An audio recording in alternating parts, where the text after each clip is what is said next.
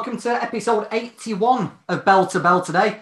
Steve Lillis has ducked out. He's sunning himself in one of his holiday homes. I'm not sure which continent he's on, one of them. So I'm John Evans. I'm hosting it. That means we've got two guests this weekend. We've got Jazza Dickens there in Liverpool, although he globetrots the world. And we've got Tom Gray, associate editor of Ring Magazine as well, both joining us. Just before we start, thank you for the ratings. We're on 100% five-star ratings on iTunes. So keep them ratings coming in. We seem to be finally getting a bit of a foothold after 80 episodes. So we're glad you're enjoying it. We'll start with Jazza. Jazza's the fighter first. Where in the world are you then, Jazza, and what are you up to? I'm in Dublin at the minute. We was in Wales yesterday, in England the day before that, so yeah, globetrotting as usual. And you're there with Peter Taylor, aren't you? Yeah, I'm enjoying it over here. It's good training and that, so yeah, I'm enjoying it. Just quickly, what was the idea of going towards Peter? Was it to get that footwork back, Jazza, and them angles and that movement back? Yeah, John, I think you've seen the way I started out as a pro. The way I moved my feet a little bit too much, didn't I? And then I went total opposite way and then moved them not as much as I should. So yeah, to get my feet working again. So that's why I'm here. It's working, it's going well. Good. And just surveying, I've seen you calling out. Not calling out, but saying you'd be open to fights with Josh Warrington, IBF champ, and Lee Wood, WBA champion. But what's your immediate goal, Jazz? Are you open to anybody to get you back into that mix? I think I'm not interested in anything else, John, apart from world title fights. You know, I've achieved that every single level. It's only a world title I haven't won, so yeah, I'm not really interested in anything else. You know, so if I don't mind waiting as long as it's getting a good fight towards the world title. Good. How about Tom up there? Motherwell, is it, Tom? Oh, yeah. Glamorous life. Glamorous life. How's things at Ring Magazine these days? I would imagine one of the big talking points this after the weekend is where to put Mr. Bam Rodriguez on the pound-for-pound list. Well, I don't want to disappoint, but I don't think he's going to quite make it yet. I mean, the problem that we've got at the minute, John, with the pound-for-pound list is there's only 10 spots, and you could probably... It's busting at the seams. I mean, Devin Haney hasn't made it on yet. Tank Davis hasn't made it on yet. Charlo just scraped on and no more. Beterbiev, recently great win, and just... In fact, I think Charlo just came out and get replaced by Beterbiev, so... Not yet, although I think it's not a case of, when if Bam gets on to the pound-for-pound list, but when he was awesome at the weekend. Type of performance that I expected, but I didn't expect him to get the stoppage. No, it was absolutely sensational. He just looked like he's got that X factor that certain fighters are just born with. Crazy. Yeah, and the fact he's dropping down to, I mean, a lot of people are disappointed he's talking about coming away from 115, that's a lot to do with the fact that his brother is in the same division. But if he comes down to 112, there's some dangerous sharks there for him as well. But when I look at it, I mean, I think Nakatani is the major threat for him. Sonny Edwards could be awkward, but Nakatani is the fight that I'd want to see. Crowd-pleasing fight. Yeah. Well, you both know how it works. You've both been on before, and everybody listening, no doubt, knows exactly what goes on. We get 6 rounds, quick fire, 3 minutes each. When the bell goes, we stop talking and we're on to the next topic. We're going to have Jazza go first this time. You ready, Jazza? What am I rambling about again? You're talking about World Boxing Media. Media, yeah. So, fire away, Jazza. Ramble away. So I think with the media these days, I think that starts off too fast. It was an audition. No, I think with the media now, it's great. It's good work, and we interact with the public, the journalists, yourselves. It's good to have that rapport. I do think it's great, but I think that it can be a little bit damaging now, where it's whoever's the big. It can be a little bit like who's the biggest clown. I don't know how you see it, lads, but the balance between how good you've actually got to be and how sellable you've got to be, I think that the scales are tipping a little bit too far, and boxing is becoming a little bit of a circus in terms of boxing was for. I think the casuals get more out of it than the actual people who look at the sport these days. I don't know. Maybe what's your opinions? You know John? what? Yeah. Do you know what? I agree with you. Something we speak about on this quite often. When you go to a fight or a press conference or a weigh-in nowadays, I don't like criticising because we're in the same line as me, but a lot of people seem to be fans with phones. You know, they have their favourites. They enjoy getting close to these people they've spent time watching on television, posing for photographs, posing for selfies and stuff like that. And therefore, the way they talk about the fighters and the way they review the fights and talk about the action, it's totally and utterly slanted. So, yeah, I think you're right, Jazz. I think the people who are entertaining, who are crowd pleasers, who've been big personalities on TV, they attract these fans with cameras, and therefore it totally distorts the way people look at them and we get further on. Yes, I mean, I think that what I think Jazz is getting at then is the personality is kind of overtaking the ability in the ring. I mean, we've had examples that, or not just. I mean, some people work for it, like Ebony Bridges puts her own shtick on things. You know exactly what I'm talking about. But she's going on to be a world champion. She works really, really hard. Dave Allen was kind of, the kind of personality, put his personality out there and get masses of attention. Dave Allen, 30 years ago in the 80s, would probably be totally unknown, wouldn't get half the opportunities that he got. And the videography style of doing interviews and stuff, things that turn up at the press conferences, they're talking to these people constantly and it's getting blasted out in social media, always in your face. And I don't think you need to work quite as hard now as you did a long time ago to do that.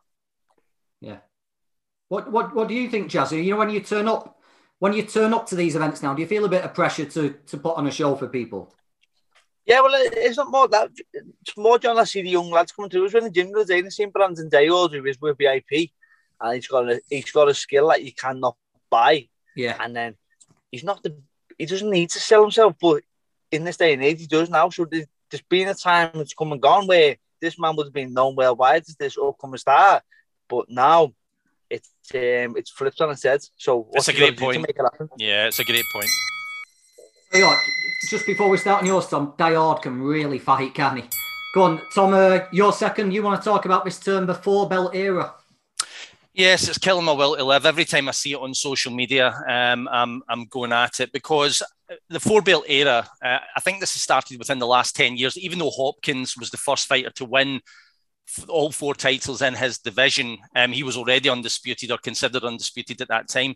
But it's became, from some broadcasters, it's became a cliche now that you say if the four belts are on the line, and you'll get this graphic that will come up with Hopkins and Jermaine Taylor and Terence Crawford and Josh Taylor, and it'll only show those guys almost as if these are the only guys that have ever been undisputed. And I think that's a terrible piece of disrespect to all the fighters that became undisputed in the three-belt era, in the two-belt era, in the one-belt era, and it also gives the illusion that it's more difficult to do it, which is false. Like if you were in an era, if you took the fighters from today and put them back 70 years ago, the fighters that you're beating to pick up title belts would be the contenders that you would have had to beat to become champion when there was only one championship to win.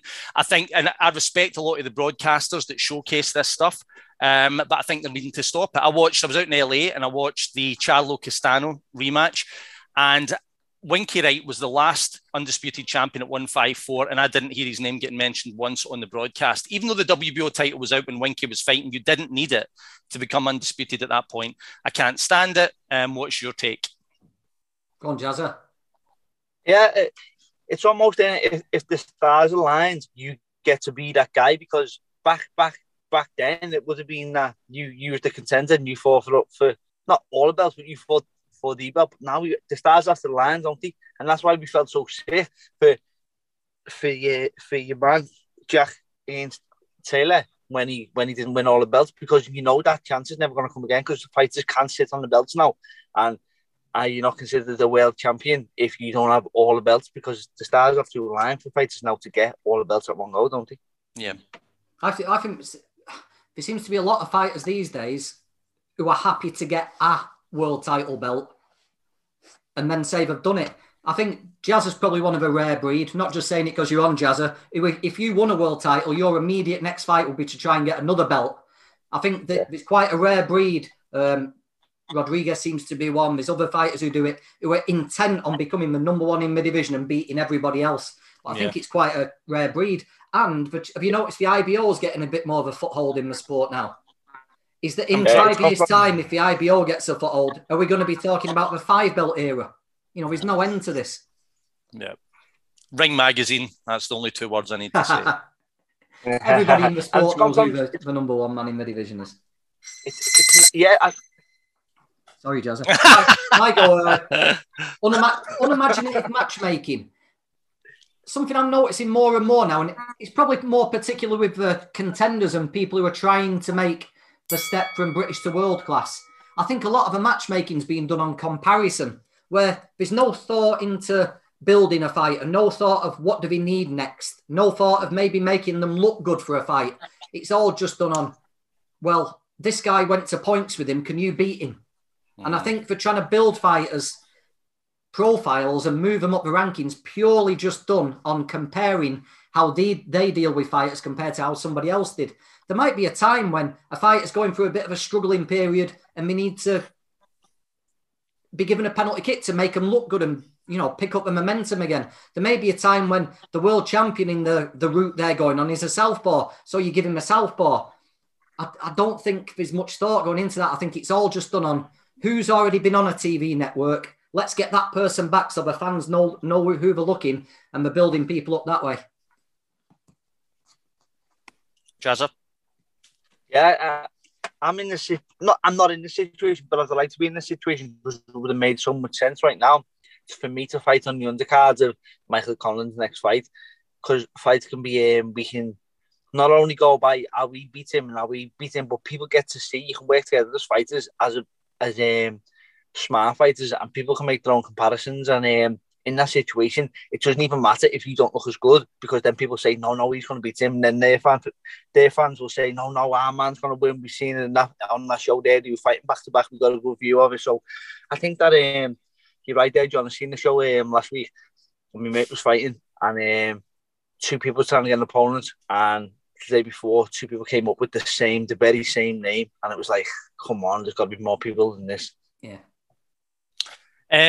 As well as what you're saying, that there is definitely unimaginative matchmaking, but there's also, it becomes political. Now, I think Anthony Yarde is a terrific light heavyweight, and he'll, you know, by the looks of it, be taking on Beterbiev. He's already had a world title shot against Sergei Kovalev. But if you look at the build-up to Kovalev and what he's done since, a win and a loss against Lyndon Arthur.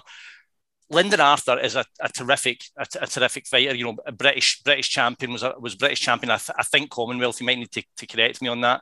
But Anthony Yarde has not had the jumps, I believe, required to take him into a fight against Beterbiev. But what he has done is picked up like fringe belts. So your WBO Intercontinentals or your WBO Galactic or whatever kind of belt. And what that does is give him a ratings boost to where he gets into a mandatory spot and he can walk into a world title fight. But I think if anything lets Anthony Yarde down heading into this fight, is the fact that he's not had the requisite experience required to go in with a fighter of Beterbiev's caliber. And the fighters he should have been facing since Kovalev should have been better. But you can go in this route. Yep, you got me. Around Jazza, small hall boxing.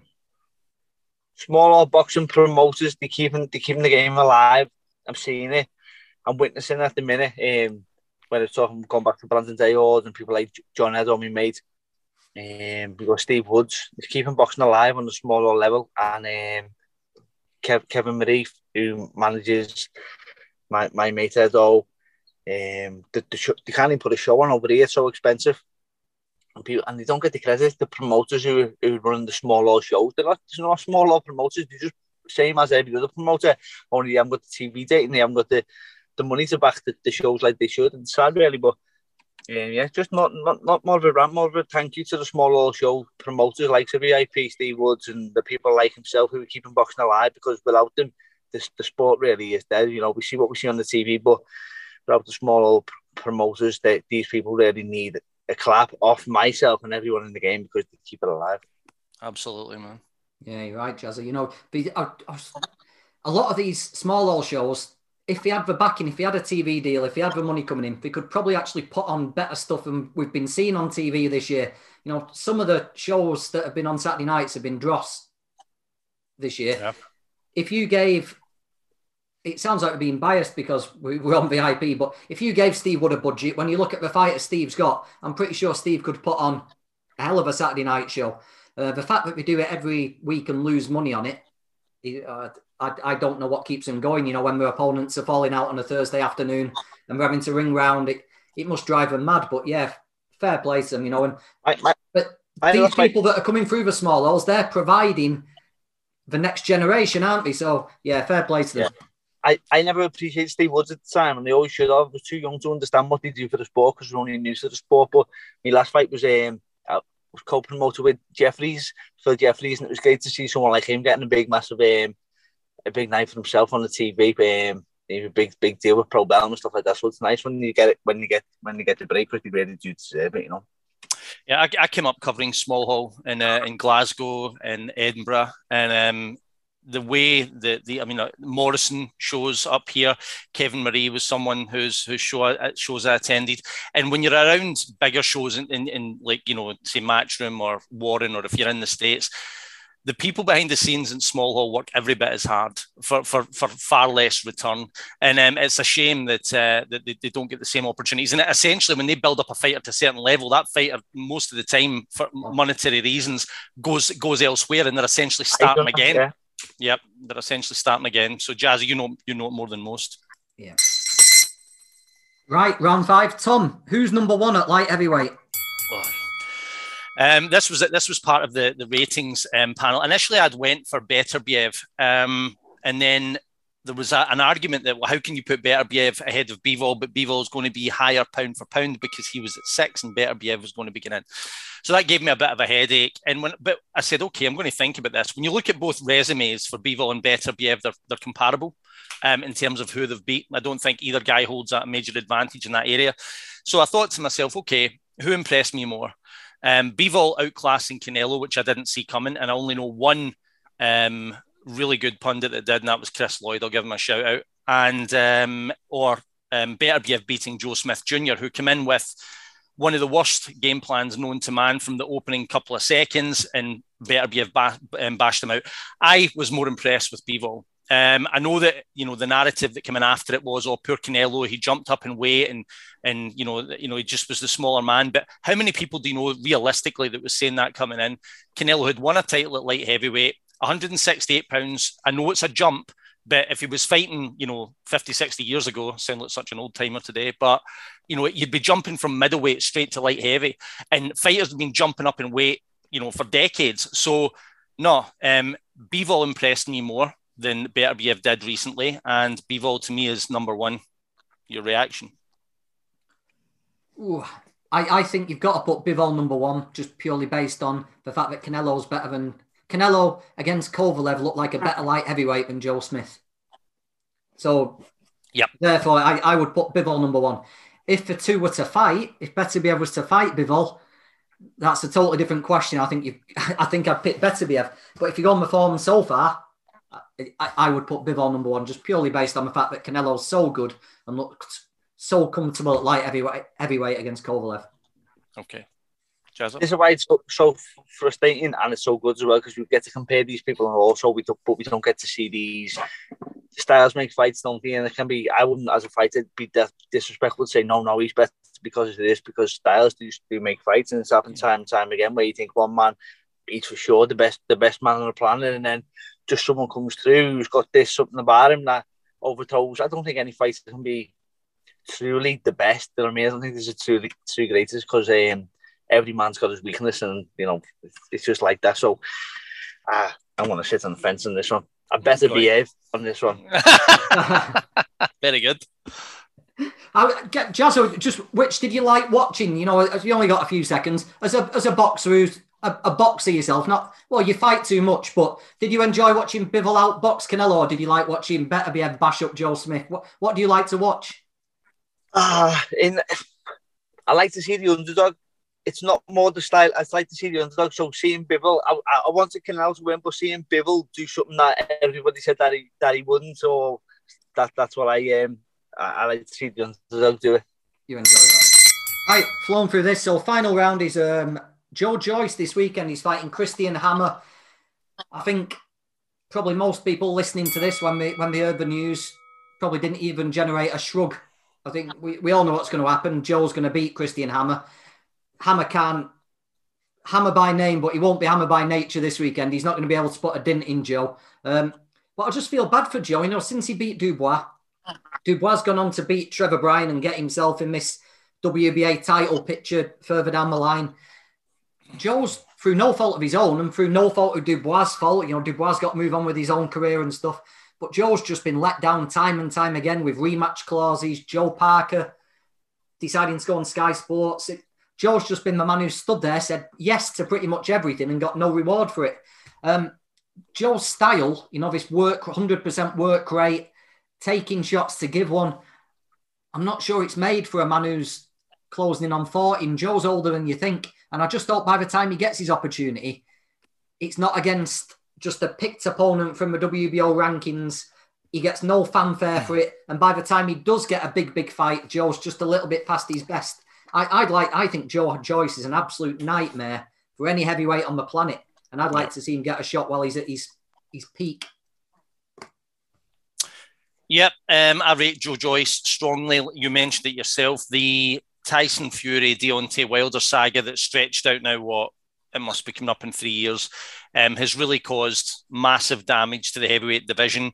You know, I would hope, you know, we don't know what Tyson's doing. Tyson's like a box of frogs. 1 minute he's retired, the next minute show me the money, all the rest of it. I would hope that when maybe the Usyk Joshua winner, I think that Joyce is highly ranked with the WBO at the minute, so he must be due a mandatory assignment.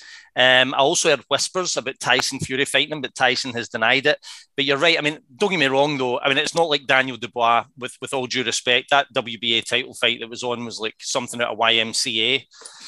You know, it was, you know, I rate Daniel Dubois strongly, but that's just a political title that he's picked up. Both of them are still really in a holding spot. So I hope both of them get their opportunities quick. But the division needs to start picking up the pace because, like I say, Fury Wilder, as much as we were entertained by that, has really left things pretty stagnant. Yeah, I would say that you've got to take your hat off to him because he is doing what he should be doing, and sometimes you don't get the credit for doing that. Like you've seen Dillian White, he waited all that time, and then he boxed the big fella. He got knocked out. He lost his opportunity and all that. So when these fighters do what they should be doing, it doesn't always go well. So I hope that it does go his way. You know what I mean? Because it's that's the other side of the coin as well. Some fighters they slip and slide away to the top, don't they? And then they get found out. But I think that him being the man that he is and having the fights that he is having, and not saying no to any top fights because he beat some good opposition, and when he gets there to be well seasoned, and I hope that he's not over the hill, and I hope he's well seasoned and to take his chance. Wait, is he, John? Is he 35? 35 now? 35, 36. Somewhere around there. But he's fresh though. He's fresh, which is good. I mean, he's not taking. I know he gets clipped. Don't get me wrong. I know that he's not defensively sound at times, and that's kind of part of the style. But I still think he's really, really fresh. I mean, he's jumping around doing capoeira when he wins a fight after it. So. You know, he's the big man. I'm just trying to get my crystal ball out. And by the time Usyk fought Joshua, that WBA belt's vacant. It could be another year, 18 months before it's all sorted out. So I hope he gets it. We shall see. And this brings us all the way back round to round one, Jazza, where you said, imagine if Joe had a bigger profile. Imagine if he spoke more, and imagine if he pushed him more. He'd have had his shot by now, wouldn't he? I like his personality. I like the personality and the way he speaks. How good's that BT advert where they've got him learning with the woman on Countdown? Have you seen it? No, I don't think so. I caught him in an interview the other day, and I thought he's got there's a twinkle in his eye, even though he doesn't say too much at times. So there's something about it, the approach that I quite like. But the most important thing is he gets in the ring and gets the job done in there. Hopefully, gets a chance. Yeah, I think what you do see of him sometimes, he's quite witty with it, isn't he? He doesn't let on. I think he's there. Do you know what I mean? I think he just chooses not. I think it's part of his image. His alter ego as a fighter. You know what I mean? I think he is quite. He's witty and he's fast. He's good humoured. I think what you see, I think he reserves it on purpose. Yes, the quiet man, John. He's like John Ruiz the second. And by the way, I'm not comparing them skill wise there, Joe. No. Not comparing you to John. I'm not comparing you to John Ruiz, big man.